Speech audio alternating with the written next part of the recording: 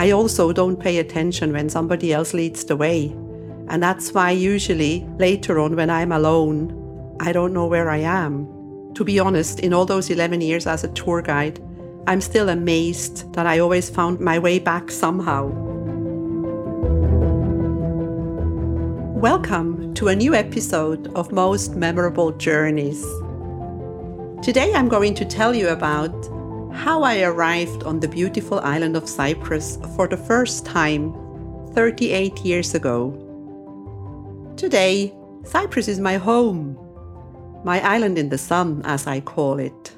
It's the place where I built my nest, got married and watched my beautiful children grow up. Basically the place where I created a life that I absolutely love. And this is why I'm making this podcast, because I want to share it with you. But now, let's not get ahead of my time. Let's find out how it all began. After my summer season in Skiathos the year before, I needed to go to Athens to have this famous qualification interview with my supervisor to find out if the company had been happy with my performance. And indeed, they had. So much so that she suggested that I should be opening a new destination that was on the horizon. And I thought, that's quite an honor. If they think that I'm good enough to do that, I considered it a perfect opportunity, and I have always known that some opportunities only appear once. You just have to say yes, and then figure it out later. And this is what I did. So without knowing what this was all about, I had agreed to go to Cyprus in a year. And of course, in today's world, you would just Google it, wouldn't you? But in the 80s, there was no Google. There was no internet. There was only one thing that one could do, and that was buy a book or go to the library and borrow a book. And this is exactly what I did. I started reading about it. And as I was reading about Cyprus, a couple of alarm bells started ringing in my head. I found out that Cyprus had been a British colony and that the Republic of Cyprus, as it's officially called, is the third largest and third most populous island in the Mediterranean Sea after Sicily and Sardinia. And that meant two things. Number one, it meant that they were driving on the wrong side of the road. Of course, they call it left-hand traffic. And the other thing was that the island was a lot bigger than I was used to. Those Greek islands where I had worked and used a moped were a lot smaller. And I realized that I would have to drive long distances. And I wasn't exactly a very experienced driver. I had passed my driver's test, of course, when I was 18. But apart from a little driving in the winters in Switzerland, I was definitely no Michel Mouton. Anyway, I had to go. I had agreed. I had to take up the challenge. I would have been far too proud to change my mind. So in March 1982, I got on board of a BAC 111, an aircraft with a very low range of the airline called Cyprus Airways to fly to Larnaca. These aircrafts couldn't fly from Zurich to Cyprus in one go. They had to do a stopover in Athens. And I remember it was just a stopover. We didn't leave the plane. But I was looking out the window in Athens and I thought, oh, here I am again. Because during the strikes the year before, I had to go to Athens all the time. But then we went on to Larnaca. I loved Cyprus Airways, and over the years, they bought Airbuses and they turned into a beautiful airline with friendly and multilingual crews. But unfortunately, like so many others, were mismanaged. That's what I think, and you may not agree with me. And they had to close in 2015. And I was so sad about that because I really loved it. And I wish I knew on how many flights I had actually been with them. I admire those people who actually keep boarding passes and those people who keep track on their flights. Unfortunately, I have never done that, but it would be interesting to know. But let's go back to my first arrival in Cyprus. So after the plane had landed at Larnaca Airport, I collected my luggage and walked out into the arrivals hall. And there was a man waiting for me with a board with the logo of my company. And as I walked towards him, he said to me, "Hello, Lisa." In all the 22 years of my life, nobody had ever called me anything else but Elizabeth. And suddenly this man called me Lisa. I was quite intrigued by that. And of course, also a little overwhelmed to object. I just didn't say anything. And the funny thing today is that everyone who knows me from the 80s, from the times that I worked in tourism, still calls me Lisa. And all the people who met me later, when I came back to live here in the 90s, they call me Elizabeth. So when I meet somebody, I don't really need to think for a long time, where do I know this person from? I usually know that if it's Lisa, it's from tourism. So the man who called me Lisa drove me to my apartment in Limassol. Limassol was going to be my base, the place where I was going to live. It was late and dark, and I had a look around, opened my suitcase to take out my toothbrush and whatever I needed, and went to sleep. When I woke up the next day and opened my curtains, I thought that I had died and gone to heaven. My apartment building was directly on the beach, just separated by a road. It was beautiful, and the Eastern Med was just so blue. One thing that has always fascinated me here in Cyprus is the light and the colors, especially in the winter when there is no humidity. It is fantastic. So that morning, I got dressed and ran down the stairs to put my feet in the water. Later in the day, I was picked up by somebody from the agency and taken for lunch. And in the afternoon, there was a carnivals parade. I hadn't known that Limassol was a carnivals town, and I loved it. The next week, I had to start working. Somebody from the agency was showing me around, and they were driving me in their car to all the hotels that I needed to visit. Some of them were in Larnaca, some of them were in Protaras, some of them were in Ayia Napa. And if you know Ayia Napa and think about what it is, the party place, the crazy place where everybody comes to party and drink, it wasn't that. In the 80s, at the beginning of the 80s, Ayia Napa was a fishing village. There were a couple of hotels, I don't know, maybe 3 or 4. And there were some tavernas and some shops, but there was nothing else. Everything around Ayia Napa was fields. But you could see that there was a lot of development starting. It's fascinating to see all these things grow over the years.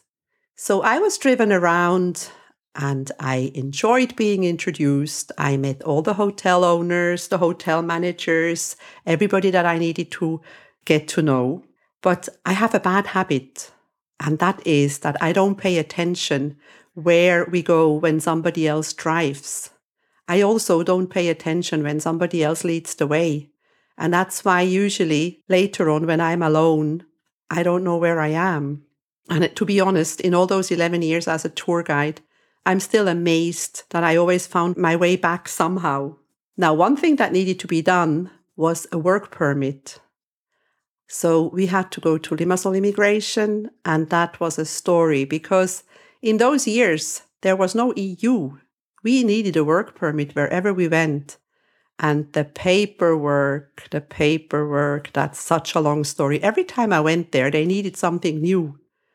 And when I came back with that paper, they needed another one, but they couldn't tell me before that they needed both. So getting a work permit. And the worst was that all those work permits were only for 6 months. And because the season is longer in Cyprus, it's more than 6 months. Then in September, around September, I had to go back and repeat and apply again. My company had also decided to buy a car. They thought instead of renting a car, it would be better to buy a duty-free car. Because of my status, I had the right to get a duty-free car, which we did. The budget was only enough for a small Fiat Panda, and I remember getting that white Fiat Panda. I remember the number plate, NE803. And of course, nobody had thought that it may need an air conditioning. In those days, air conditioning was luxury. And the summers here get extremely hot and humid. But it's funny, when I think back, I don't think it bothered me. If you told me today that I would have to spend the summer here in Cyprus without AC, I would tell you that you are insane and that I am not doing that. But at the time, it was fine. In order to do all those formalities, I needed an ID. That's something funny here in Cyprus. The ID, the identity card, is like your way to anywhere. If you tell your ID number, people find you. And somebody from the agency took me to this governmental office and they issued an ID for me. It was handwritten, I remember. And I needed to tell them the name of my father and my mother. And I was far too embarrassed to tell them that I don't know my father. So instead of giving them the name of my mother and telling them that I don't know my father, I gave them the names of my grandparents. And that story backfired many years later when I applied for my Cypriot citizenship and I had to supply a birth certificate. Of course, on my official birth certificate that came from Switzerland, there was only the name of my mother and it was not the same like my grandmother. So I actually had to go to court and swear that this was the real thing and that I had been lying in 1982 when I got my first ID. So let's come back to traveling on my own in my new car, the first time going to Protaras to visit a hotel. Now, distances in Cyprus are, of course, much bigger than a Greek island. But looking at it today with all the highways that we have, you can actually drive from Limassol to Ayia Napa in probably about an hour and 10-15 minutes. But in those days, there were no highways. And the road from here, from Limassol to Larnaca, halfway, also goes to Nicosia. Nicosia is the capital of Cyprus. And all the goods arrive at the port of Limassol. So all the goods, all the containers needed to be transported on the road from Limassol to Nicosia. And those were lorries, length of lorries. And some of the roads went uphill. So when they were transporting heavy containers, they were like driving with 25 kilometers an hour. And you needed a lot of patience to drive behind those lorries. You couldn't overtake. It was too dangerous. Sometimes I did. And I still think that it's pure luck that I'm still alive with all the driving that I did in those years and the way I drove. Because, of course, after a while, I started becoming very daring. And looking at it today, it was such an adventure because now it's easy. Now it's just a highway.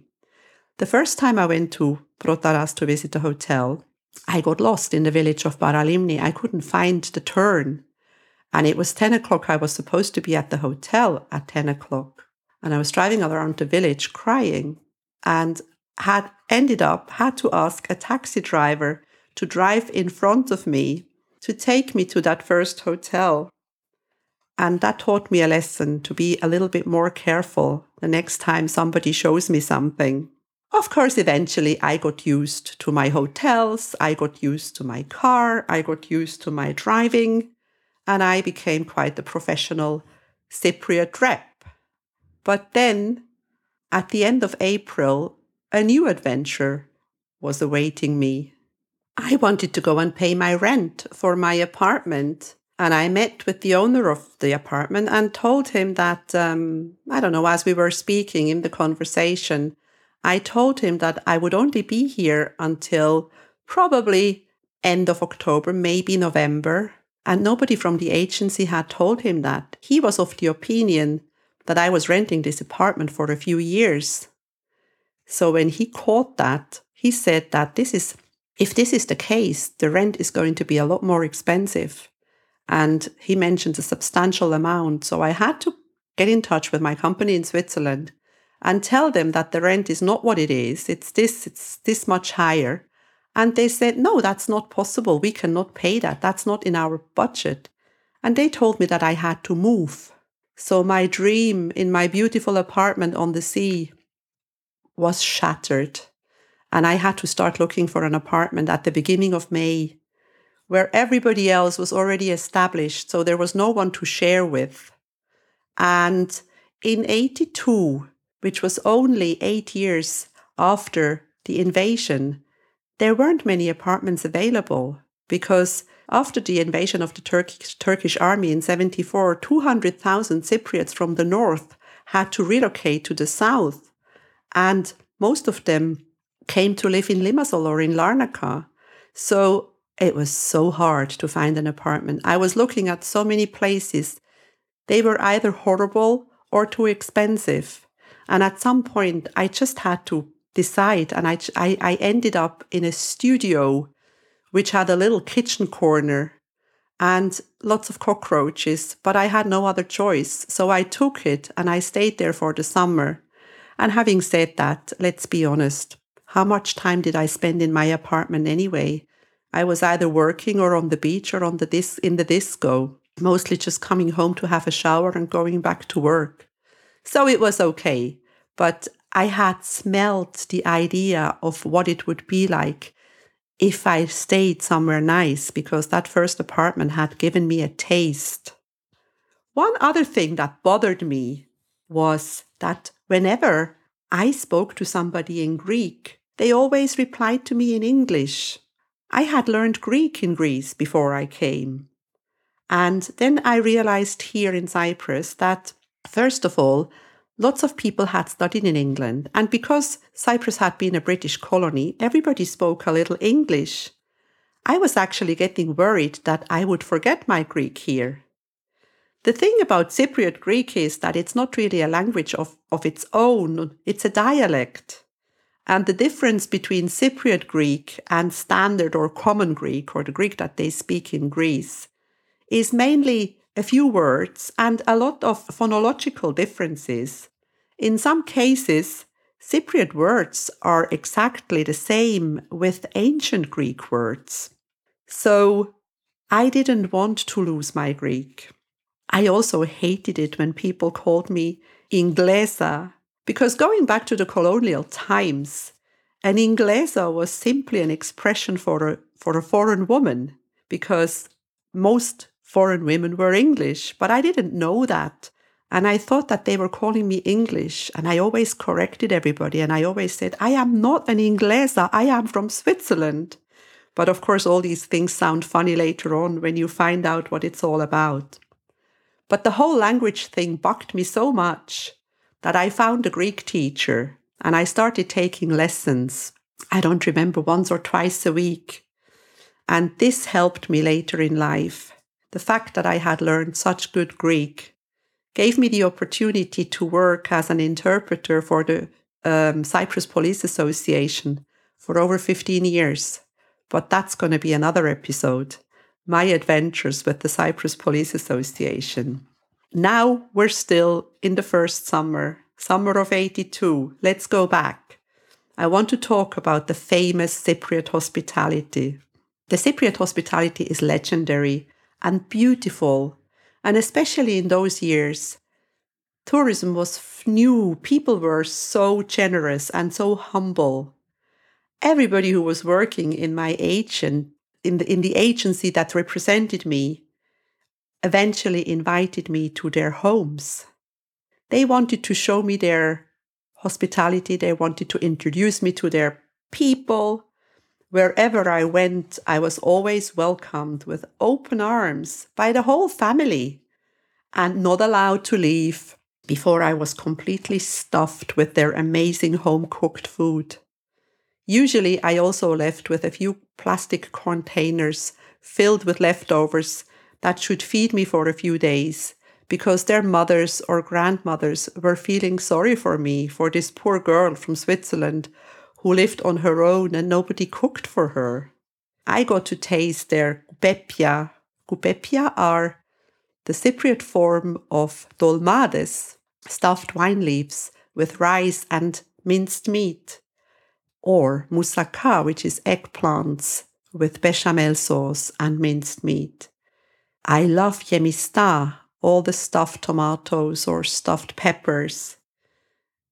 Burguri with afelia, which is the Cypriot way of bulgur wheat. Makaronia du fornu is also a Cypriot expression for something called pastitsio in Greece, which is pasta with bechamel sauce and minced meat. It was just heaven, food heaven. Sometimes in the evening, we went out with the office or with some other friends for a kebab, and they had these kebab stands where they were grilling the meat outside in the open. They still do that today, but in those days it was very common.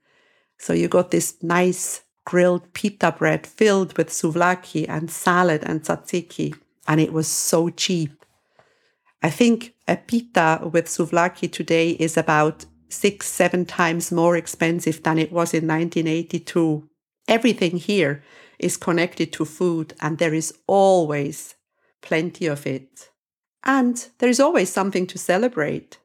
One thing that is important in Cyprus, and I think it's the same in Greece, are name days. Name days are actually more important than birthdays. And one of the most important days on the island of Cyprus is November the 30th. It's the name day of Andreas. So many male Cypriots are named in honor of the Apostle Andreas, whose monastery is located at the tip of the island in the occupied area of Cyprus. It's a beautiful place, a monastery at the end of the island, just overlooking the sea. When our tourists used to ask us what they should eat, we always used to recommend for them to go and have a meze. A meze is all the dishes that exist in the Cypriot kitchen in one go. It's a lot of food. Sometimes it can be plus minus 20 dishes. And unfortunately, most people are not able to finish everything. And it's a way to find out everything about what's available, including the famous halloumi cheese, which is very local to Cyprus.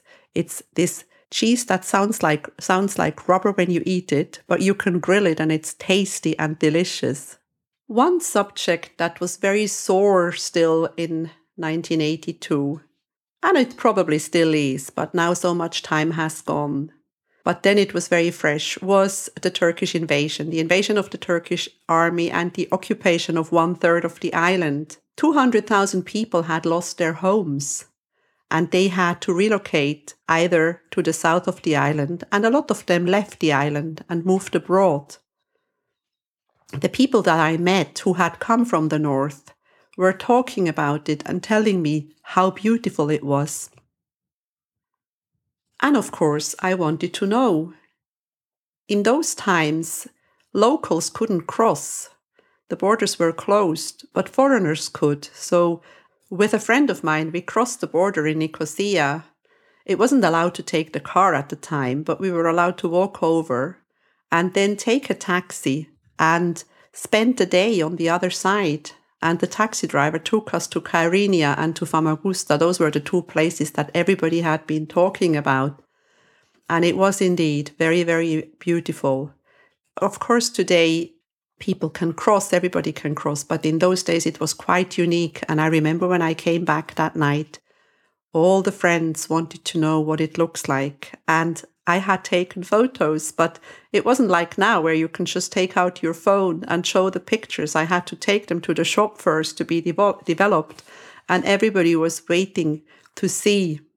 So my summer, my first destination in Cyprus, was going well. I had gotten used to everything. I had made friends, lots of friends from other tour operators, other reps who were from various countries, but mostly also my friends from other Swiss tour operators. We started going out a lot. We went to the disco. There was a place called Venus Disco, which was open air, great fun.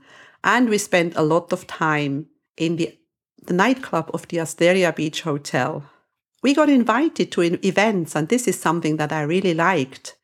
Because we had an agency and the people from the agency got invitations, we were taken out as well. For the first time, I started feeling that they were taking me seriously, and I loved that. It gave me a lot of confidence. And on our days off, we started exploring the island. We went to stay in Paphos because we would find somebody who had an apartment in Paphos. We would either sleep on their sofa or on the floor. We went to the mountains, sometimes stayed in one of those little hotels.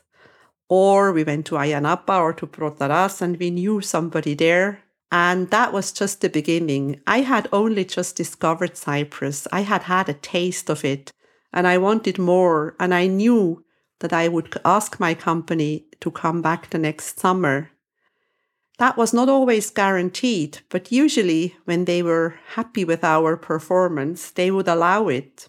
I had also met somebody who lived in an apartment block, which I really liked. And this block had 4 entrances. And at the end, I saw a sign saying for rent. And I called up some lady who owned the apartment, and I asked her how much she would want if we rented this apartment all year around, because I had learned my lesson not to tell anybody anymore that we're only coming for a season.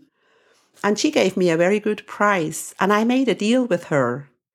I rented that apartment. I had spoken to my company, and I rented that apartment. I think it was already October, and I knew that when I come back the next year, I would be living on the sea, because that block of apartments called Anacourt is still one of the nicest locations in Limassol today. And I knew that now I had a place to stay in Anacourt. Little did I know that I was actually coming back earlier, because Cyprus started appearing in the winter program as well. But let's talk about that in another episode. I think that's enough of Cyprus in one go. If you enjoy my podcast, please like, share, and subscribe to my channel. You can find all the information in the show notes.